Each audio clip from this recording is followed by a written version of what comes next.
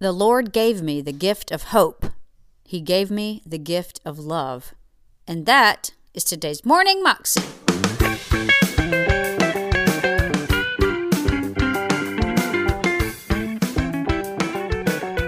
Welcome to the Morning Moxie Show. I am your host, Alicia Sharp, and today is Testimony Thursday. And we have a testimony of a man who actually was part of the Ku Klux Klan.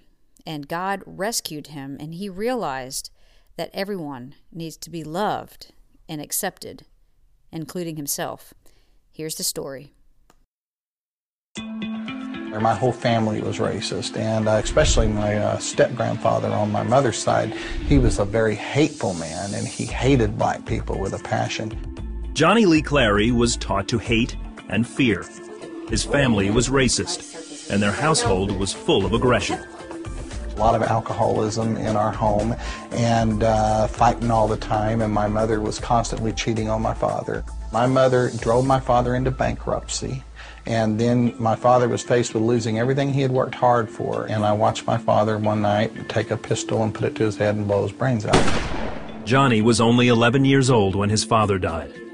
Immediately after the funeral, his mother threw Johnny out and moved her new boyfriend in. She goes, "I don't care where you go or what you do, but you're going to get out of my house." And she put me on a bus and sent me out to California to go live with my sister. Johnny wasn't prepared for life in multiracial Los Angeles.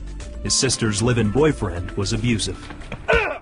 That just made me hate that much more. And so I was hating everyone. And at 14 years old, I felt like committing suicide myself. I was thinking seriously about ending my life so I could go be with my dad. Then, Johnny saw a man on TV who reminded him of his father. I saw David Duke on television, who was the head of the KKK. And he was doing a television show and telling everybody, you know, that the white people needed to stick together. And I was trying to find something that connected me back to my dad. Johnny wrote David Duke a letter, telling him his life story. Before long, there was a knock on the door. And when I opened up the door, he shook my hand and said, "I'm a friend of David Duke's. We're here to protect you, son. What you need is a family." That family was the Ku Klux Klan. For the next 4 years, different Klansmen taught Johnny the ways of the KKK. When he was 18, he returned to Oklahoma to start his own Klan chapter.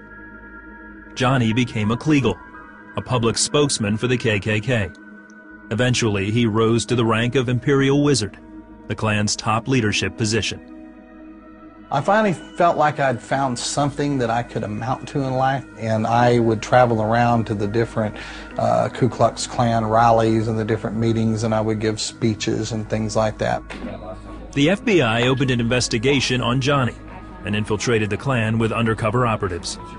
Johnny fell in love with one of the agents, but after she turned her intelligence over to the FBI, she went into the witness protection program. My heart was shattered and broke. I knew it was just a matter of time before I was going to end up getting arrested. Johnny decided his only shot of staying out of prison was to step down as Imperial Wizard. But when he did, the Klan turned on him, fearing that he too was an FBI informant.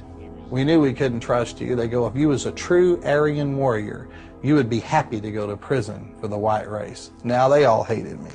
And I became a person without any friends. I became a man that was an island. Johnny's association with the KKK also made it hard to find work. He started drinking, and the years of fear and hatred consumed him.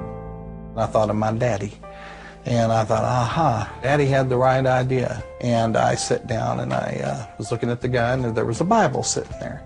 And I thought, there is no possible way that the good Lord can forgive somebody like me, because I had been so full of hate and I had all that violence and lived such a bad life. But I looked.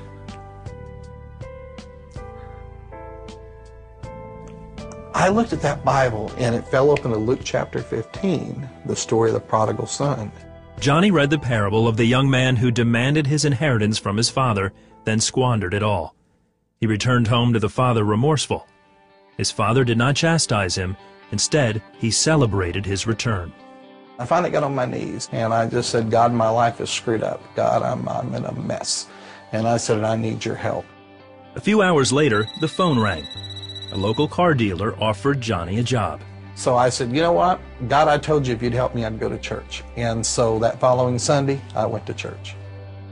Johnny picked a nearby church. What he saw there amazed him. Blacks and whites sitting together.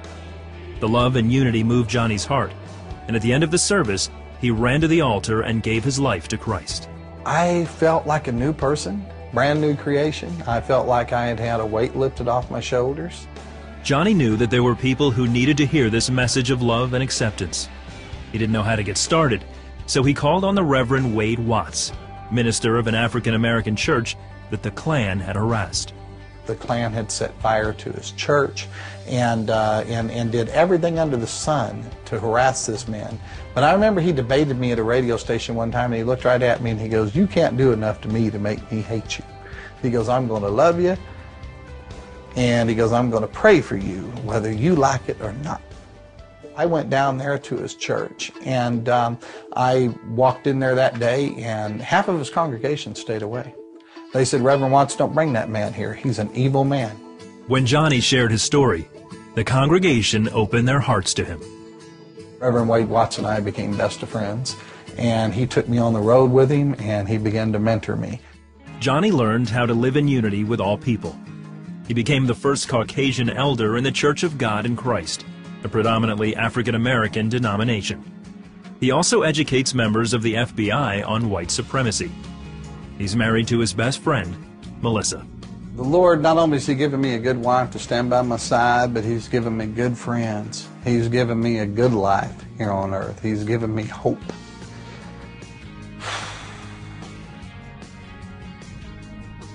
Taught me, gave me the gift of love. Taught me what love's all about. I'm not that mixed up kid looking for a family anymore. I got a family.